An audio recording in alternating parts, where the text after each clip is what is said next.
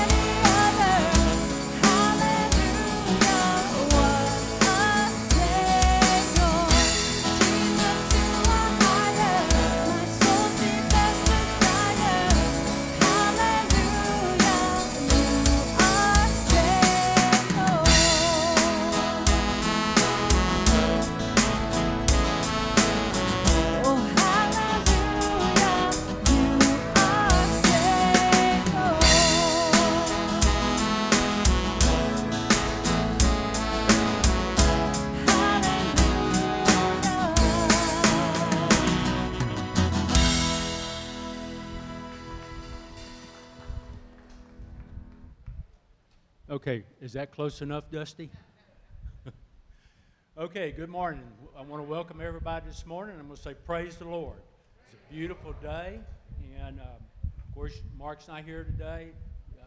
Julie's not here. Zach got married yesterday, so he's kind of worn out. So anyway, so we need to be praying for them as they get ready to travel back. What I want to do this morning is I want to bring up a couple of things that's in the bulletin. The first thing is I want y'all, and you don't need to pull it out now, but make sure you read this. This is about one of the trips for the youth department, and they're going to be doing Hire a Teen. So if there's anything that you can do to help, y'all look at this and see if there's anything you can do, and you'll turn that in to drop off with Jeff or Mark or Melissa Clark. And then inside the bulletin, a couple things. Next week, spring break. So just a reminder, there's no men's timeout on Tuesday morning and no service on Wednesday night. And then for Alicia this morning, she still needs workers in the preschool department. So if y'all would, look at that note that she has in there, and if there's any way that you can volunteer, or if you know someone that may be able to that hadn't read it, be sure and let them know about that.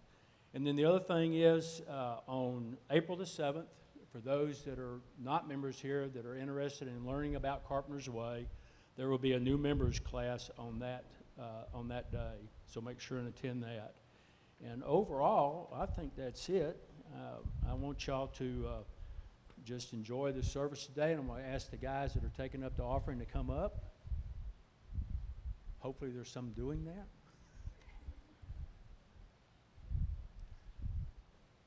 And as they come up, I want to pray for us. So, Father, we just thank you so much for allowing us to be here this morning. Lord, I pray that as we prepare to start our service, that we enjoy the time of worship, that we lift praises to you, and that you would just open our hearts, our eyes, and our ears to hear what you want to teach us this morning. I pray for Kip as he delivers the message this morning, that it would be your words, that you would give him a tremendous peace as he delivers the message, and that you would bless the message that he gives us this morning. Now, Lord, I want to pray for this offering. I pray that as we take this offering this morning, that you would bless it to your work, and that we'd always remember that what we give is used in a mighty way to bring you honor and glory. For these things I pray in Jesus' name. Amen.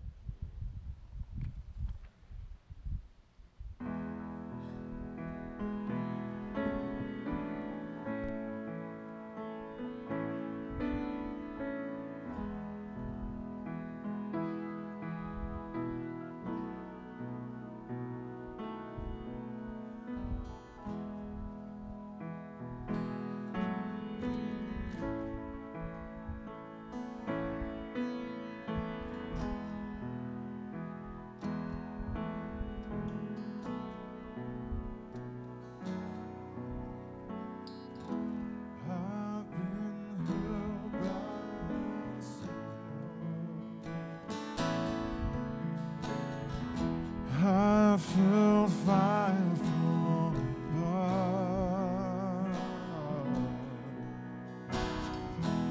I've been down to the river. I ain't the same, a prodigal return. That's why I sing, oh, my hope is in Jesus. Come on, sing with us.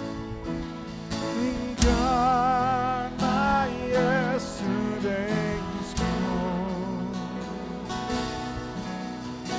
Oh, my sins are forgiven. I've been washed by blood. I'm no stranger to repentance. I've worn shackles and chains. I'm free and forgiven. I'm not going back. I'll never be the same. That's why I sing, oh, my hope is in Jesus. Thank God my yesterday's gone. Oh, my sins are forgiven. I've been washed by blood.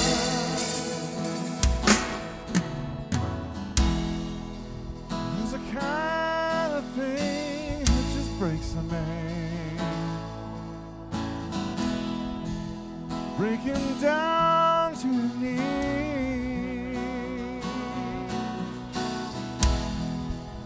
God, I've been broken more than a time or two, yes, Lord. Then he picked me up and and he showed me what it means to be a man. Oh, my hope is in Jesus. Thank God my yesterday's gone. Oh, my sins are forgiven. I've been washed by the blood. Come on, sing that again. Oh, my hope is in Jesus. Thank God my yesterday's gone. All my sins are forgiven. I've been washed by the blood. Let's sing that chorus one more time, just the voices sing that. Oh, my hope is in Jesus. Thank God my yesterday's gone. All my sins are forgiven. Every one of them. I've been washed by the blood.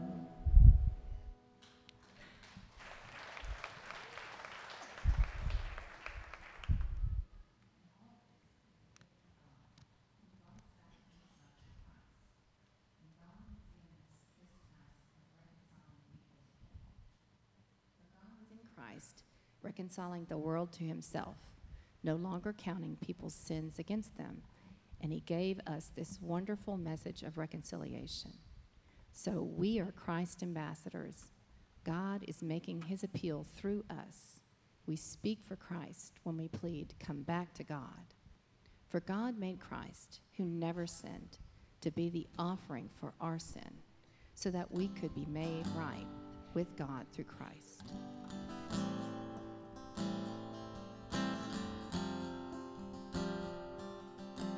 Holy, you are holy, Lord Almighty, God, you reign worthy, none more worthy, King of glory, God, you reign.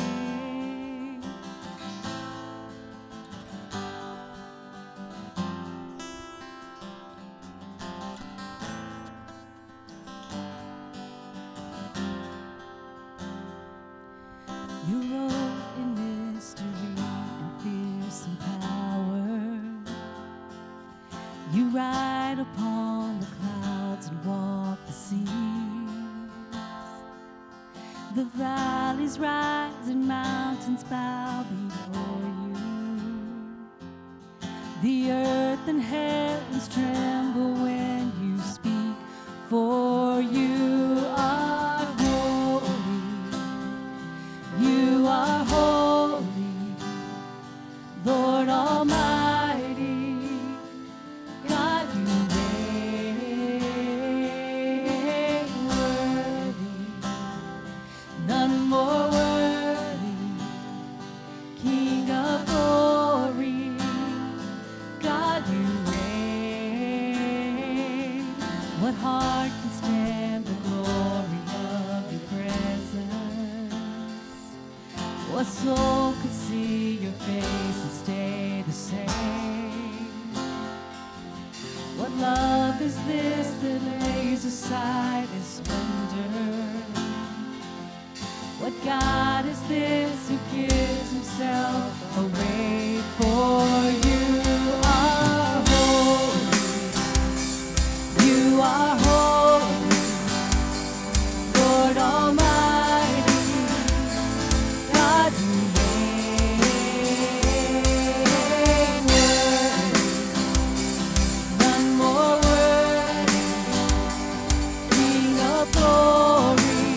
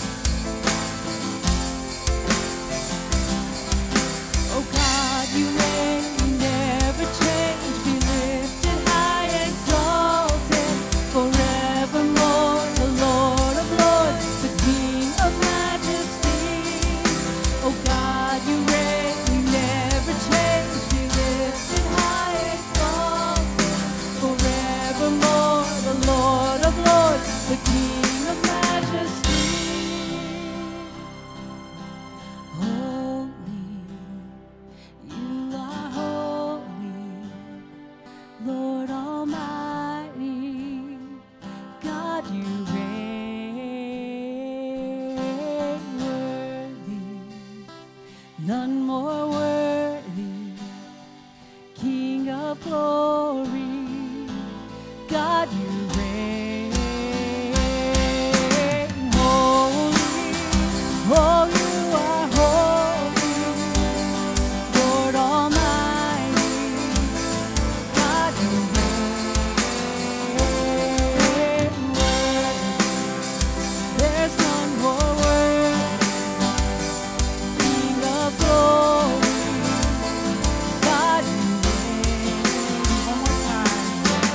Holy, oh, you are holy, Lord Almighty. God, you reign. Oh, none more worthy, King of glory. God, you reign.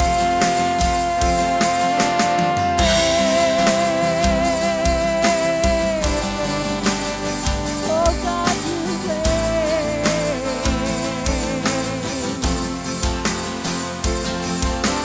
Holy, oh, you are holy.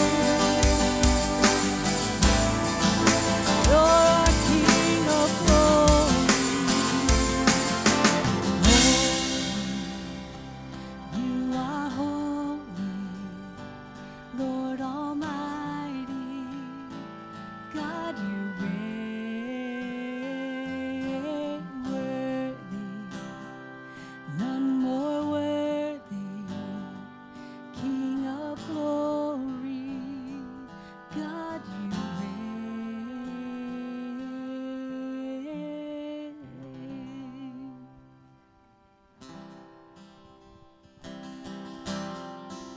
I'll teach you a song you may not have heard before. It's called Jesus Saves. Sing along when you catch on.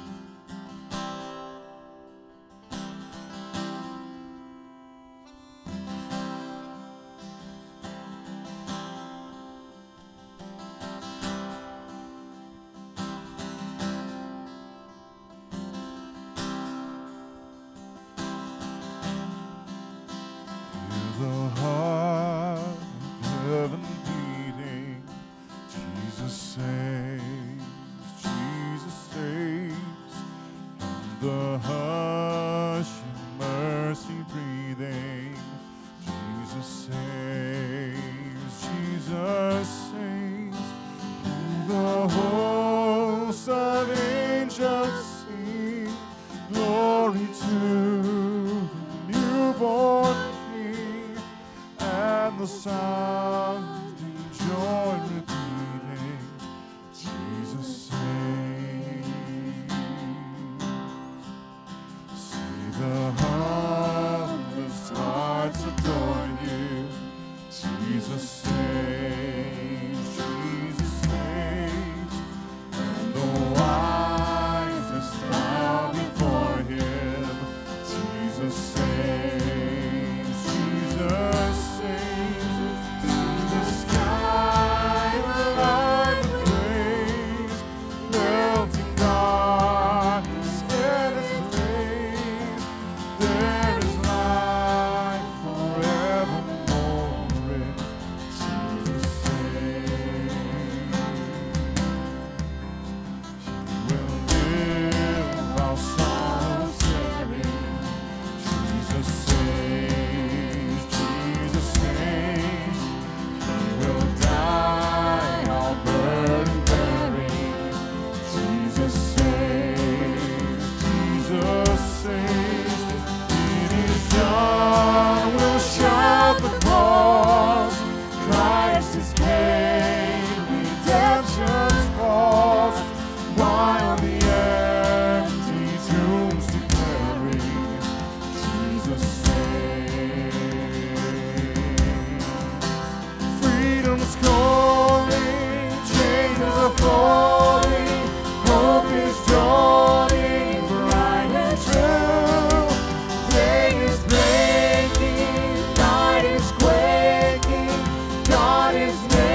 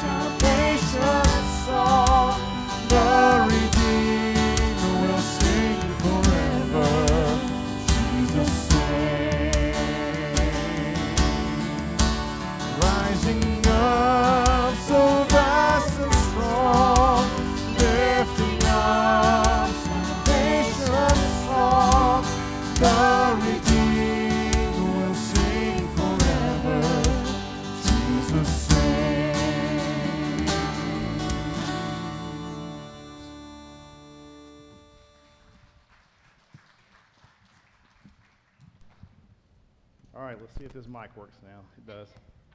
Man, you know, you don't think about it. There's a big difference between, you know, I've never led this conversation on a Sunday before, and there's a big difference between sitting. You don't think about it. There's a big difference between sitting out in the congregation versus standing up here. You know, you're sitting out there and you're thinking, man, I wonder, you know, what's going on. You're getting involved. And you come up here and you're like, man, I just hope I don't have a booger hanging out of my nose, and hope that it goes all right. It's just different concept. So I want to thank you all for being here today. As Robert mentioned earlier, Mark is out of town because of Zach's wedding. And periodically, Mark will invite a guest to speak just so you have an appreciation for how good of a pastor Mark really is. And in case there's any question in your mind, that's what today is.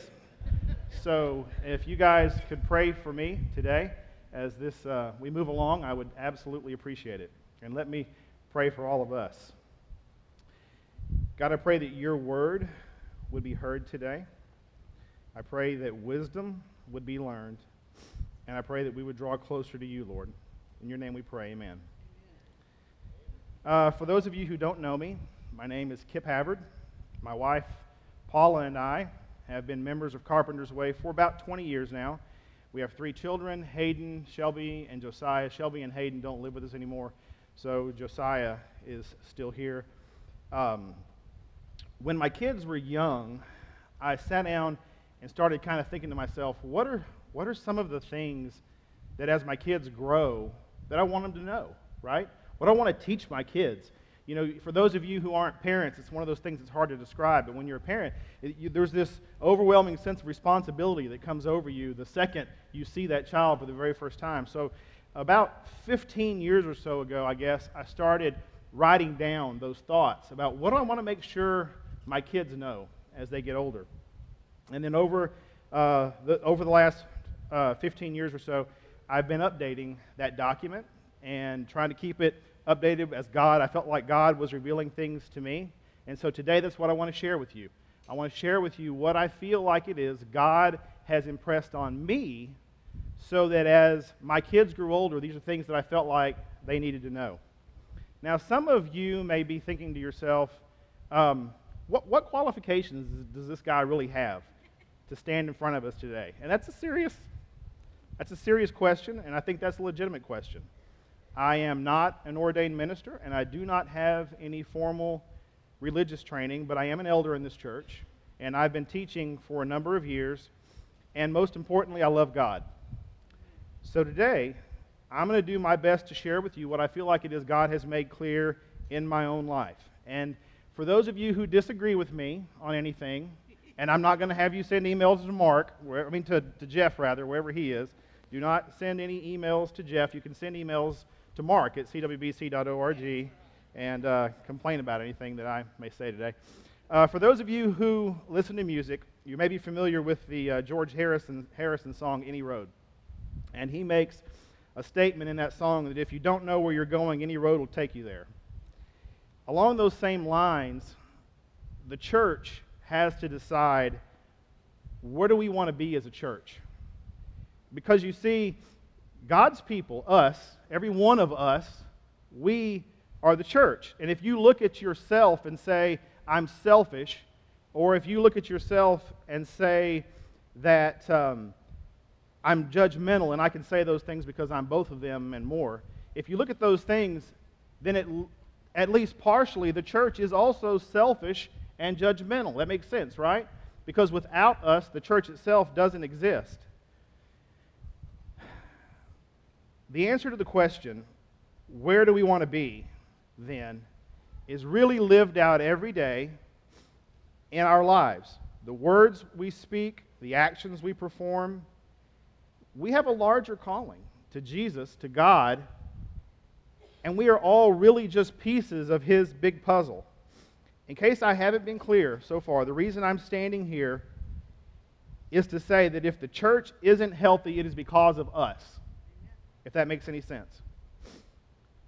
If we aren't healthy as believers, then the church itself cannot be healthy. Now, having said all of that, in order for us to become the church, we want to be, we have to put some important pieces together.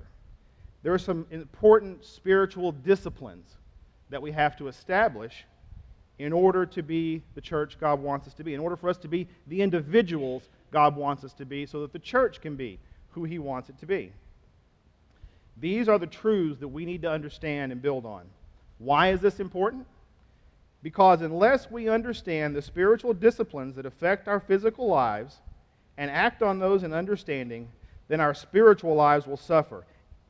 The very first discipline that helps us is commitment to the Word of God. And I want to be as clear as I can about this early on. This is the foundation upon which everything else is built. And I'm going to be as straightforward as I can be about this particular discipline because it is important. And I have to communicate it that way. I believe that the Bible, as we know it, is the inerrant Word of God in the original transcript. And it has to be read and understood and lived out as such. Now, some of you here may be saying, well, duh, yeah, I believe that too. But I promise you there are some of you here who say, I don't really know that I believe that. Without going into a really long technical discussion around why I feel like the Bible is the direct and inerrant Word of God, suffice it to say that if Satan can get the church to question the inerrant authority of Scripture, then Scripture can be minimalized into irrelevance. Now, real quickly here, I want to point this out before I go any further. So normally, Mark uses the screens for Scripture. When you see things up here, you'll see Scripture. Well, some of the things we'll talk about today are not Scripture. That is not. That's a Kipism, okay? So we're gonna throw out some Kipisms here today, all right? So this is one of those. That's not Scripture.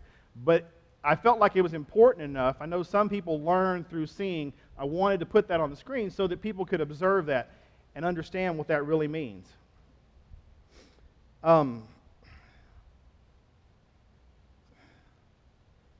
If you think about that statement, if you can get past the point where you believe that Scripture is the inerrant Word of God, it just takes time and everything else will fall. There are denominations these days who do not believe that Scripture is the inerrant Word of God. What they will say is that, well, yeah, God influenced the writing of Scripture, but Scripture itself has human error in it. That is a dangerous, very dangerous position to take. If you can't believe everything in Scripture, then you cannot believe anything in Scripture. Let's look at 2 Timothy 3, 16 through 17.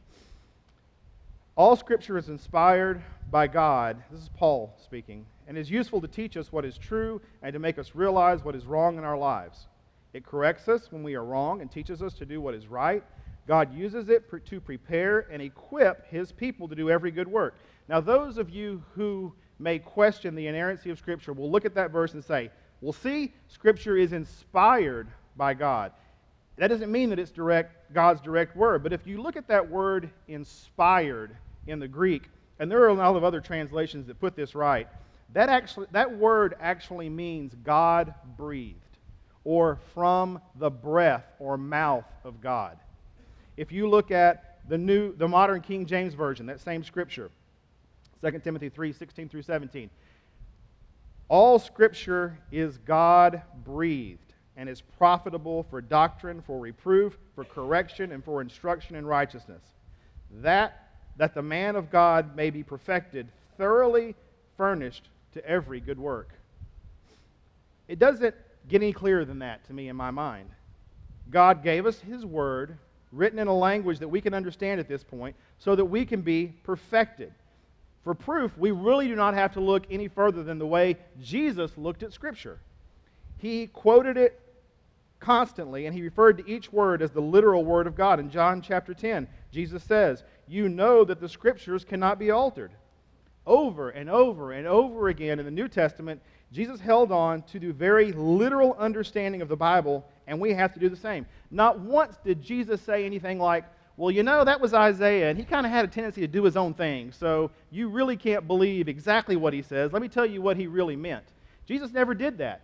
Every time he looked at Scripture, he held on to it as the literal Word of God. And we have to do the same thing.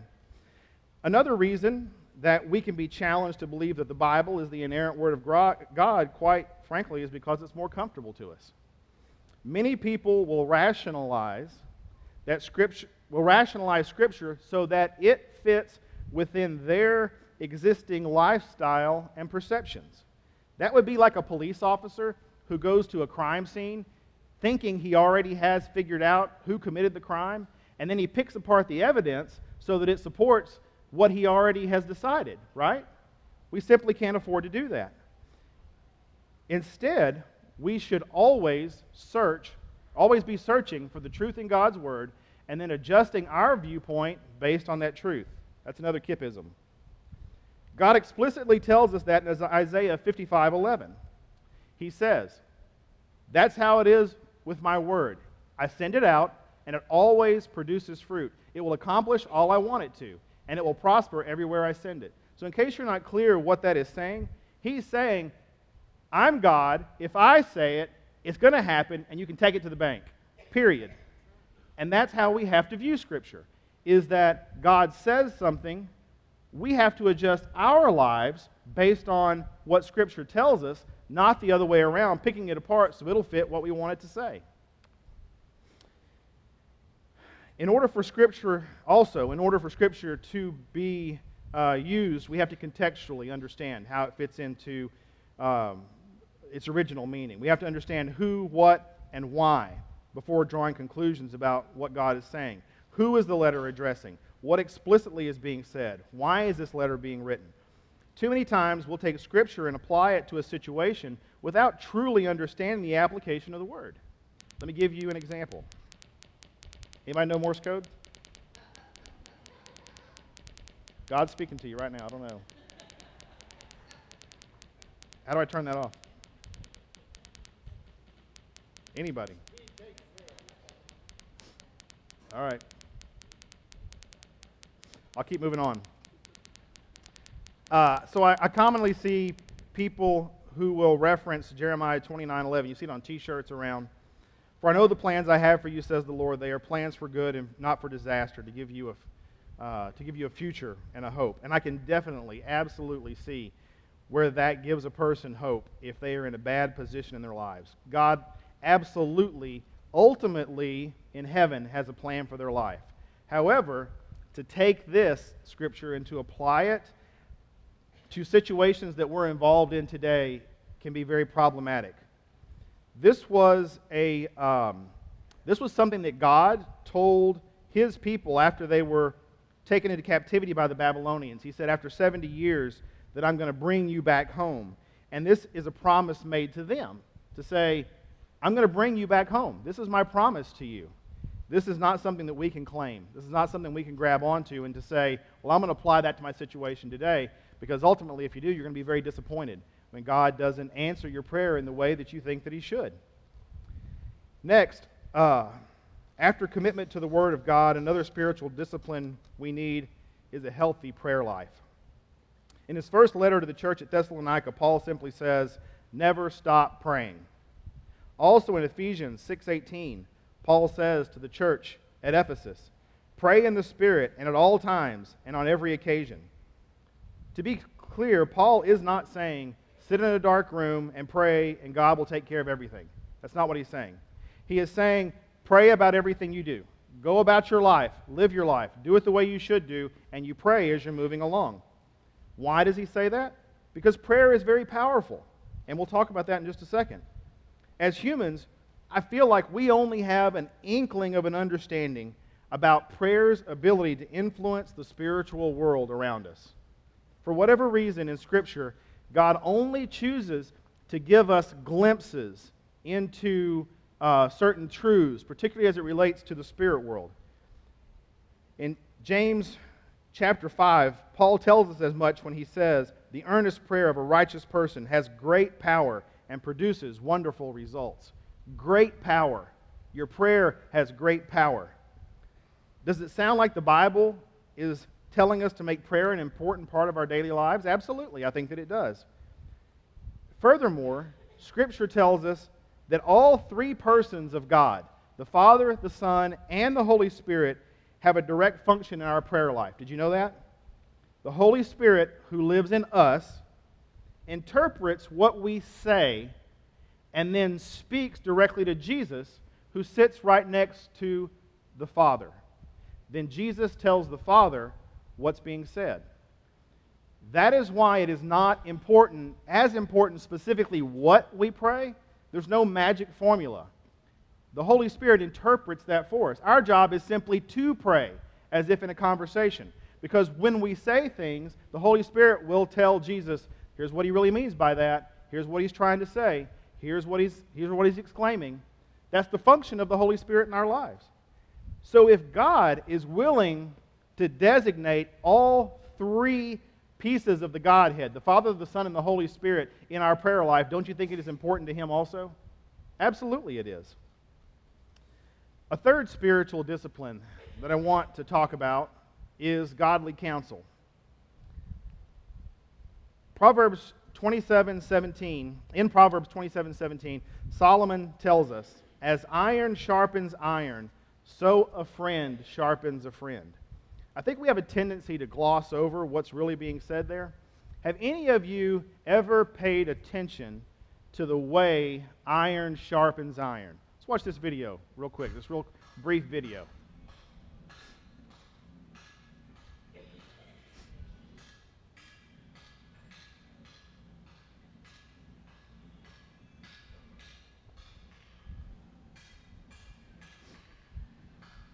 There's an investment here that I want us to realize. There is an investment that is what I feel like is what's being said when Paul talks about iron, when Solomon rather talks about iron sharpening iron. There is an investment of heat, pressure, and time. God places people in our lives to help develop us the same way this craftsman is developing that blank piece of steel, gradually molding us through heat, pressure, and time. We need to develop honest friendships that can handle the truth that is needed for that godly adjustment. And let me carry that out even a step further. Godly counsel is also the function of the church. If we come or don't come to church each week to build relationships and reason among ourselves, if we only come on Sunday morning to listen to Mark or watch over the internet, then we are missing the biggest blessing of being part of the body of Christ.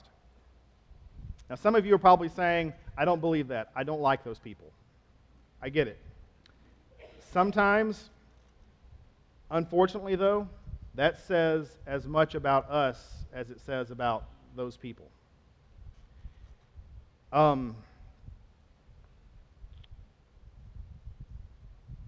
We have to learn how to deal with each other because we're going to spend eternity together. And if we don't figure it out now, then we're sure not going to figure it out later on. There are two pieces that have to work in that relationship. One person has to be willing, qualified, and prepared to invest in others, and the other person has to be willing and prepared to accept the investment. In Proverbs 27:6, Solomon puts it this way: wounds from a sincere friend are better than many kisses from an enemy. God puts people in our lives as a mechanism to help make us the people He wants us to become. And unfortunately, folks, that process, and I can tell you this from personal experience, is not always comfortable to either party involved. Oh yeah, also it's what Christ wants us to do. Did you know that it was Jesus' wish for unity in the church?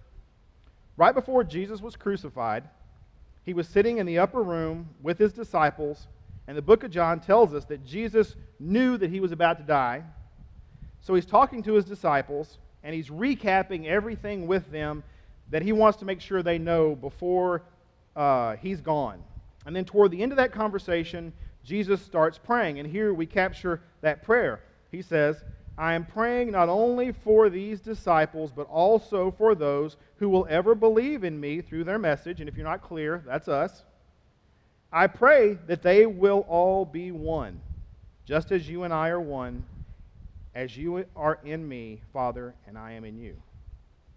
As a result of that fact, we are As a result of the fact that we are so heavily influenced, however, by the things that we surround ourselves with, and as a result of the fact that the world is so secular, Satan will use our natural emotions and bent for sin to drive us away from those who can help us when we need help the most.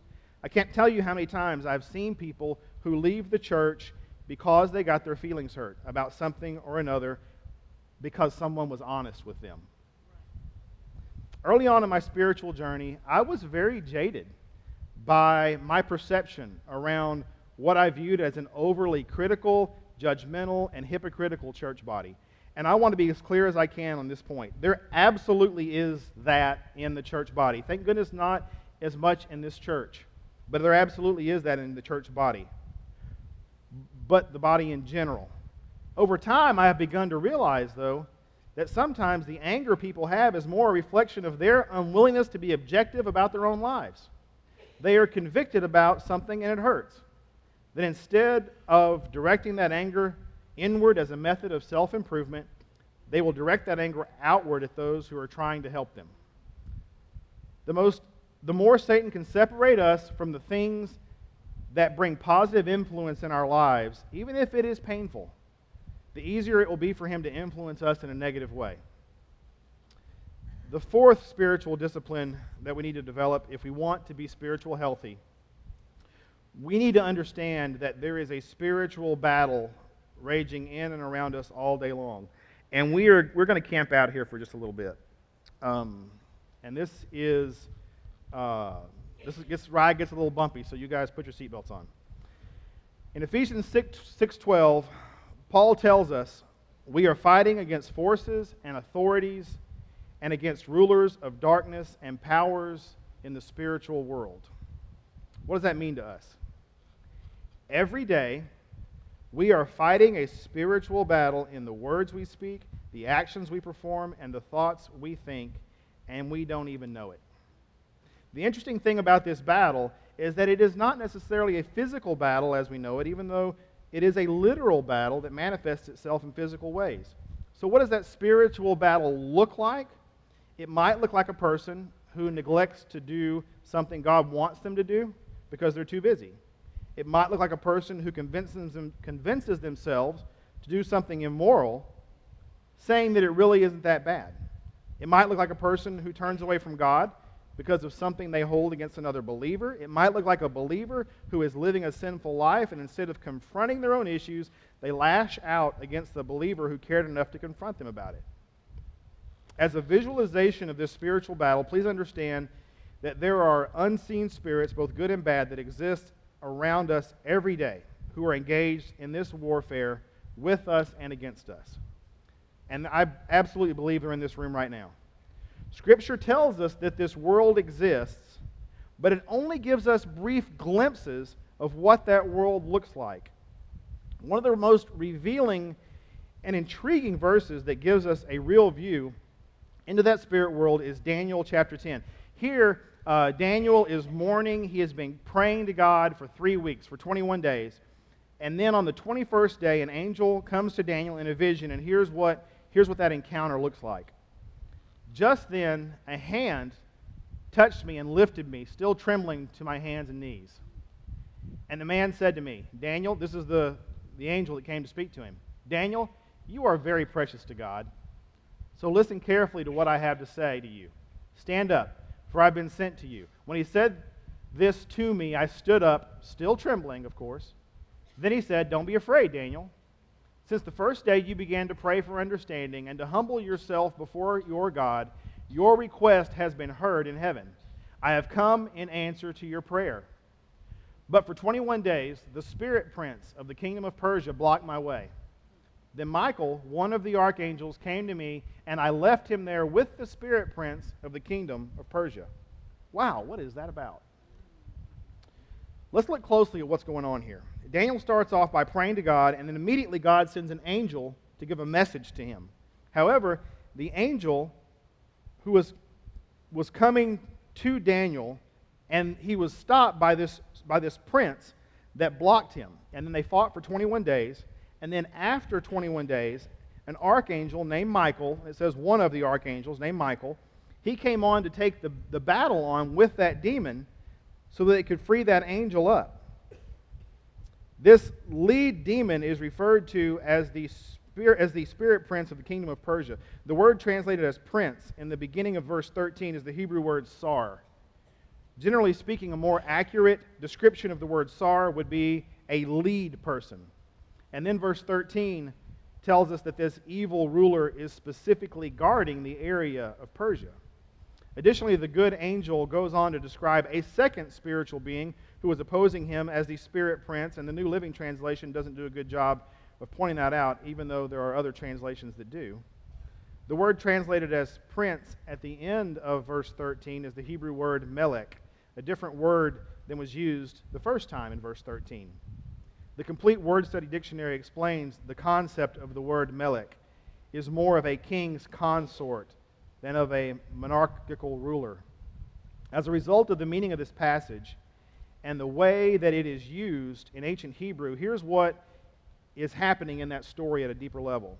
The messenger of God who was speaking to Daniel had been oppressed in the spirit world by a satanic prince and his captain who were geographically overseeing the area of Persia.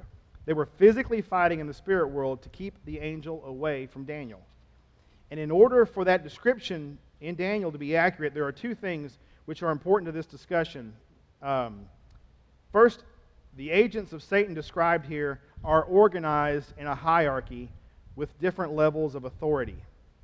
And second, they are responsible for different geographic regions on this earth. Interesting, huh? Why are they organized this way? Well, I'll tell you why. Because they are constantly studying us to know our strengths and weaknesses so they can use them against us. Ephesians 6:11 tells us to put on all of God's armor so that you will be able to stand firm against all strategies of the devil. The devil is strategizing against us. Let me pull those two sections of Scripture together for us so we can really understand how that applies to us. Satan has an organized group of underlings who are physically on this earth, and they are studying us so they can know our strengths and weaknesses. They are working as representatives of Satan to formulate a strategy against us. Think about that. When your marriage is pushed to the brink of collapse, that is Satan's strategy. When you are spending an evening with your girlfriend or boyfriend, and you happen to come into a situation that tests your moral resolve, that is Satan's strategy. When your children push all the right buttons and you react in a way that you probably shouldn't, that is Satan's strategy. When all of the pieces of a complex puzzle fall into just the right place so as to encourage you to do something that is against God, that is Satan strategizing against you. These types of situations happen far too often to be simple coincidence, and Satan will take years or decades to set them up. Having said that, let me be clear that we cannot afford for that fact to become a crutch in our lives as to why we make bad choices. Ultimately, we are all responsible for the choices we make, and God will judge all of us based on that fact. That's a Kipism. So let me recap. In order for us to become the church God wants us to be, we discussed 4 spiritual disciplines that are important for us as believers. Number 1, commitment to the Word of God. Number 2, commitment to prayer. Number 3, godly counsel. And number 4, understanding the spiritual battle that is around us. So you may be thinking to yourself, why is this important? And I'm glad you asked.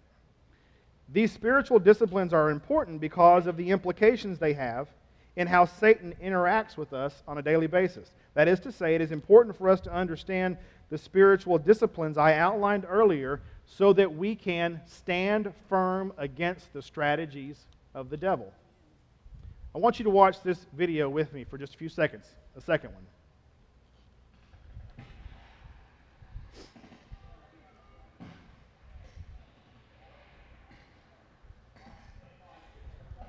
In this video, the U.S. Marine Corps is conducting live fire exercises in cooperation with the Australians and French at Bradshaw Field Training Area, Australia. Why does the military go into the field and have these training exercises so they can be prepared, right? For exactly the same reason, we need to develop these spiritual disciplines in our lives so we can be prepared. Now, at this point, you may be thinking to yourself, what strategies? What are the strategies? How does Satan strategize against us? Now that we've spent some time looking at the spiritual disciplines that help us become the people God wants us to be, let's spend some time looking at the spiritual realities that Satan tries to use to keep us from becoming the people God wants us to become. For me personally, at least partially understanding how Satan works in my life has been huge in helping me to be able to spot it and to defend against it. The first spiritual reality I want to talk about is called the worldview. In society, people develop different views of the world around them. The worldview, as it is called, determines the lenses through which we see our daily lives. As a result of this, two people can see exactly the same event and translate it differently. Additionally, two people can be handed the same set of circumstances and will deal with those circumstances differently depending on their worldview. Here's a very straightforward example, a third video, of how our worldview can make a difference in how we view things. So some of you guys may remember this video from last year. It is a video of some white police officers that are arresting two black men at a Starbucks in Philadelphia. Some people will view that video and they'll say, man, I wonder what those guys did. They deserve being arrested. And some of you will view that and say, that is obvious discrimination. What is the difference? It's the worldview that you use that determines the lenses through which you see everything. And in this conversation, I'm not necessarily talking about how it relates to our view of race. I'm talking about how it relates to our view of religion and how God works in us. In our lives, we will always be confronted with situations that can be interpreted differently depending on our worldview. We also have to, for this to be true, we also have to understand that it is also our worldview that determines how we react to those situations. By default, if a person does not have a regular time with God or regular exposure to God in a meaningful way, then they will grow up with a worldview that is molded by things like friends, movies, television, music, celebrities, the internet, and other outside influences that are not looking to God for direction. Paul put it this way in his second letter to the church at Corinth. Satan, who is the god of this world, has blinded the minds of those who don't believe.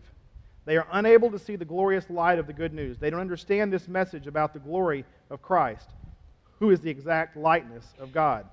You see, Satan is the god of this world. And things that are of this world are of Satan. I would encourage you, please, I beg of you, set aside 15 minutes, 20 minutes a day and pray and read your Bible. 15, 20 minutes a day. Get up early, stay up late, put it in the middle of your day while you're at lunch, and you'll be amazed at how God will speak to you through that time. Then once you begin to understand the truth of God's Word, open yourself up to change in your life.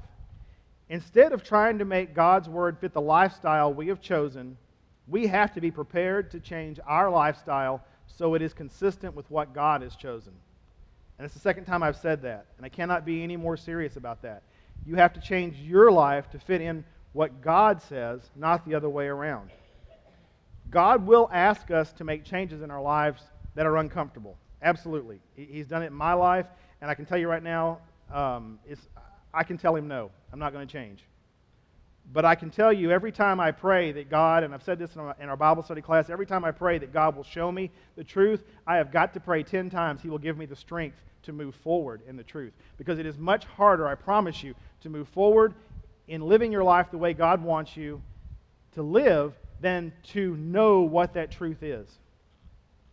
Another spiritual reality that is probably Satan's most commonly used tool is half-truths and lies. Let me give you a biblical example out of Matthew chapter 4. The Spirit's taken Jesus out into the wilderness to be tempted, and as our story picks up, Satan is in the middle of tempting Jesus, and here's how that story plays out. Then the devil took him, Jesus, to the holy city, Jerusalem, to the highest point at the temple. And he said, "If you're the Son of God, jump off, for the Scriptures say he will order his angels to protect you, and they'll hold you up with their hands so you won't even hurt your foot on a stone." Jesus responded, "The Scriptures also say you must not test the Lord your God." Do you get what's happening here? Satan is using Scripture to tempt Jesus. How interesting is that? And if Satan will do that for Jesus, I promise you he'll do it for you and me. Related to that, the best example I can think of where Satan tries to make something look good, but at its root it is evil, is Planned Parenthood.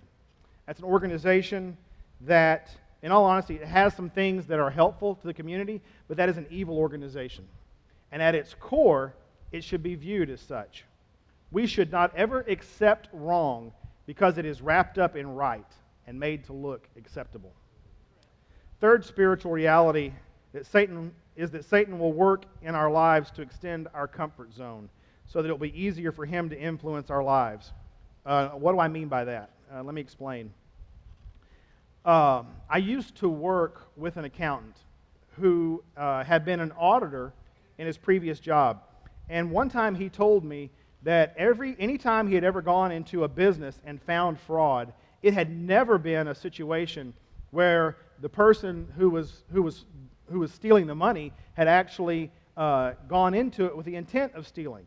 It was always a situation where they needed $5 for lunch, they took it out of petty cash, and they were going to pay it back, and they forgot, and then time went on, and they needed $10 for their kid at school, they took it out of petty cash, and they forgot, and time went on, and they needed $100 for their electric bill, and they took it out, and they intended on paying it back, and time went on, and before they knew it, there was $20,000 missing.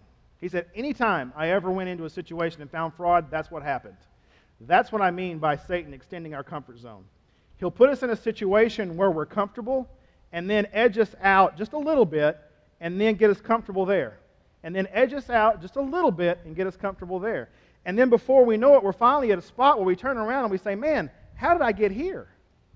Have any of you ever said that to yourself? I've used those exact words. How did I get here? It's because I allowed Satan to influence me, to move me out of my comfort zone, when I should have set specific guidelines early on that would not allow me to ever get past that point. Ever. We have to set we have to set those boundaries in our life. Otherwise, if we don't, I promise you will turn around and you will say, man, how did I get here? Right?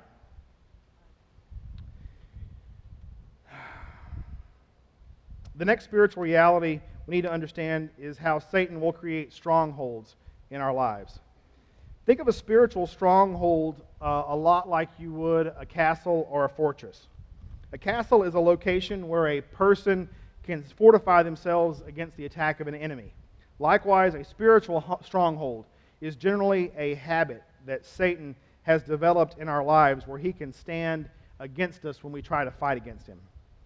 As a result of that fact, habits and addictions can become very strong. They become a place where Satan can ride it out. Be aware that even though it is not always true, Satan will start building strongholds when you are very, very, very young. And parents, that happens a lot earlier with your kids than you can imagine. I have heard alcoholics say that even though they've been sober for 20 years, they still consider themselves to be an alcoholic. This means that they are addicted to alcohol even though they stay away from it, because Satan has developed a stronghold in their lives. One of the biggest challenges with strongholds is that many of them have become socially acceptable. Drugs, alcohol, pornography, sex outside of marriage, homosexuality, anger, selfishness, gluttony, etc., etc., etc. When society accepts sinful action as acceptable, then it becomes much easier for Satan to influence those he is attempting to attack.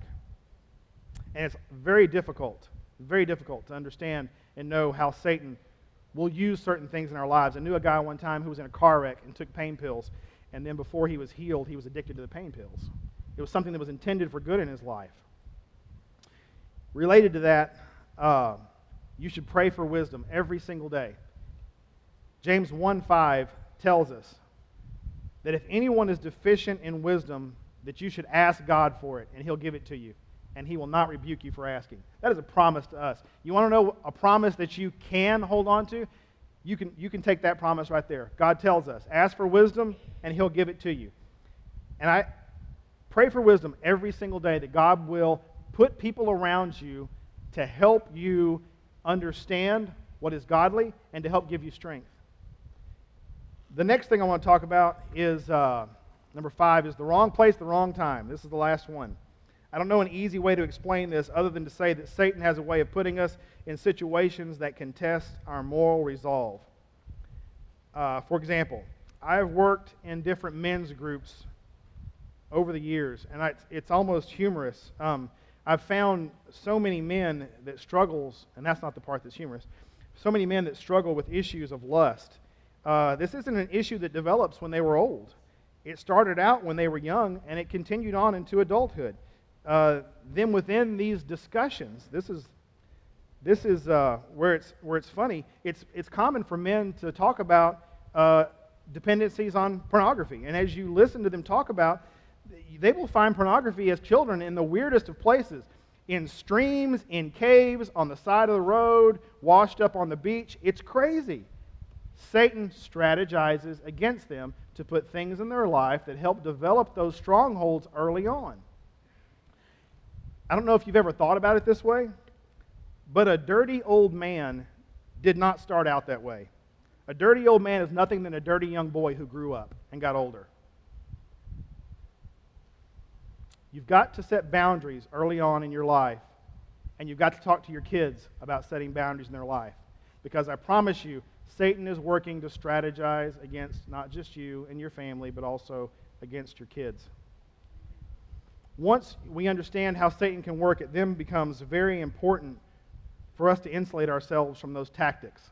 To quote Clint Eastwood from the movie Magnum Force, a good man always has to know his limitations. And that's the truth. You have to know your limitations and put boundaries in place that allow you to not fall for Satan in those times. If you struggle with alcohol, stay away from alcohol. Stay away from situations where you know alcohol will be. If you struggle with issues of lust, stay away from those situations where you know you'll be in a bad spot. I mean, it's as simple as that. As we bring our time here to a close, I want to leave you with the same question I asked you when we started off today. What kind of church do we want to have? In order to answer that question, you have to ask yourself, as I said, what type of person do I want to be? Preparing for this conversation today was an interesting experience for me. As I told you early on, this is a conversation that's been 15 years in the making. I started putting these thoughts together when my kids were young, when my oldest kids were young, in an effort to identify what I wanted to make sure I taught them as they grew up. And to be honest with you, if you sat down today and asked them if I did a good job of teaching these things to them, except for my one child who's been forced to sit in the audience and listen today, the other two might actually say, probably not. So the honest answer is, I still have not probably done the job I should have done, but overall, what am I going to do about that? Well, to quote quoting the movie Monty Python and the Holy Grail, I'm not dead yet. And there's still a lot of opportunity for me to finish the good fight. The question I have for all of you today is, how many of you are going to fight with me? So today, if I could have all of our elders come up front as we finish up our time today. Don't everybody stand up at once. I know we have some because I talked to them beforehand. Any elder, if we have any elder in the building, could they please come to the front?